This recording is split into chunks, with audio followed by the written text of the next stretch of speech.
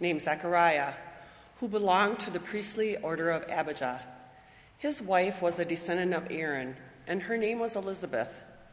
Both of them were righteous before God, living blamelessly according to all the commandments and regulations of the Lord.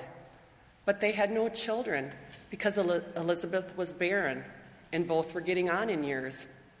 Once, when he was serving as priest before God and his section was on duty, he was chosen by lot, according to the custom of the priesthood, to enter the sanctuary of the Lord and offer incense.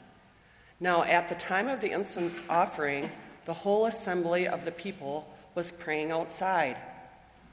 Then there appeared to him an angel of the Lord, standing at the right side of the altar of incense. When Zechariah saw him, he was terrified, and fear overwhelmed him. But the angel said to him, "Do not be afraid, Zechariah, for your prayer has been heard. Your wife Elizabeth will bear you a son, and you will name him John." Now the time came for Elizabeth to give birth, and she bore a son. Her neighbors and relatives heard that the Lord had shown his great mercy to her, and they rejoiced with her. On the 8th day they came to circumcise the child, and they were going to name him Zechariah after his father. But his mother said, "No, he is to be called John."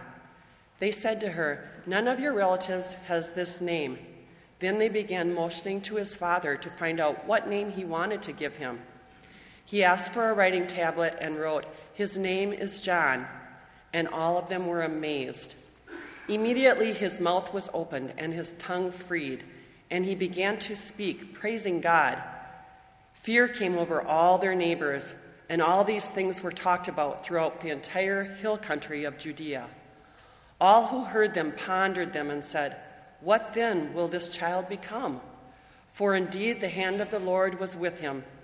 Then his father Zechariah was filled with the Holy Spirit and spoke this prophecy, "Blessed be the Lord God of Israel, for he has looked favorably on his people and redeemed them.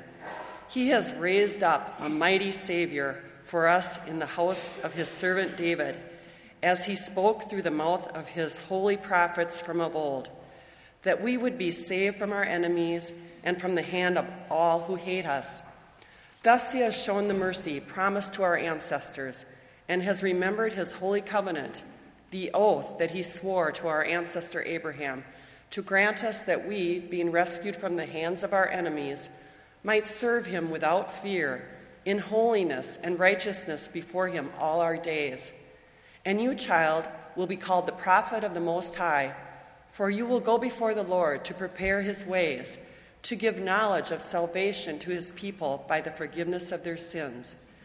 By the tender mercy of our God, the dawn from on high will break upon us, to give light to those who sit in darkness and in the shadow of death, to guide our feet into the way of peace." The child grew and became strong in spirit, and he was in the wilderness until the day he appeared publicly to Israel. Word of God, word of life, thanks be to God.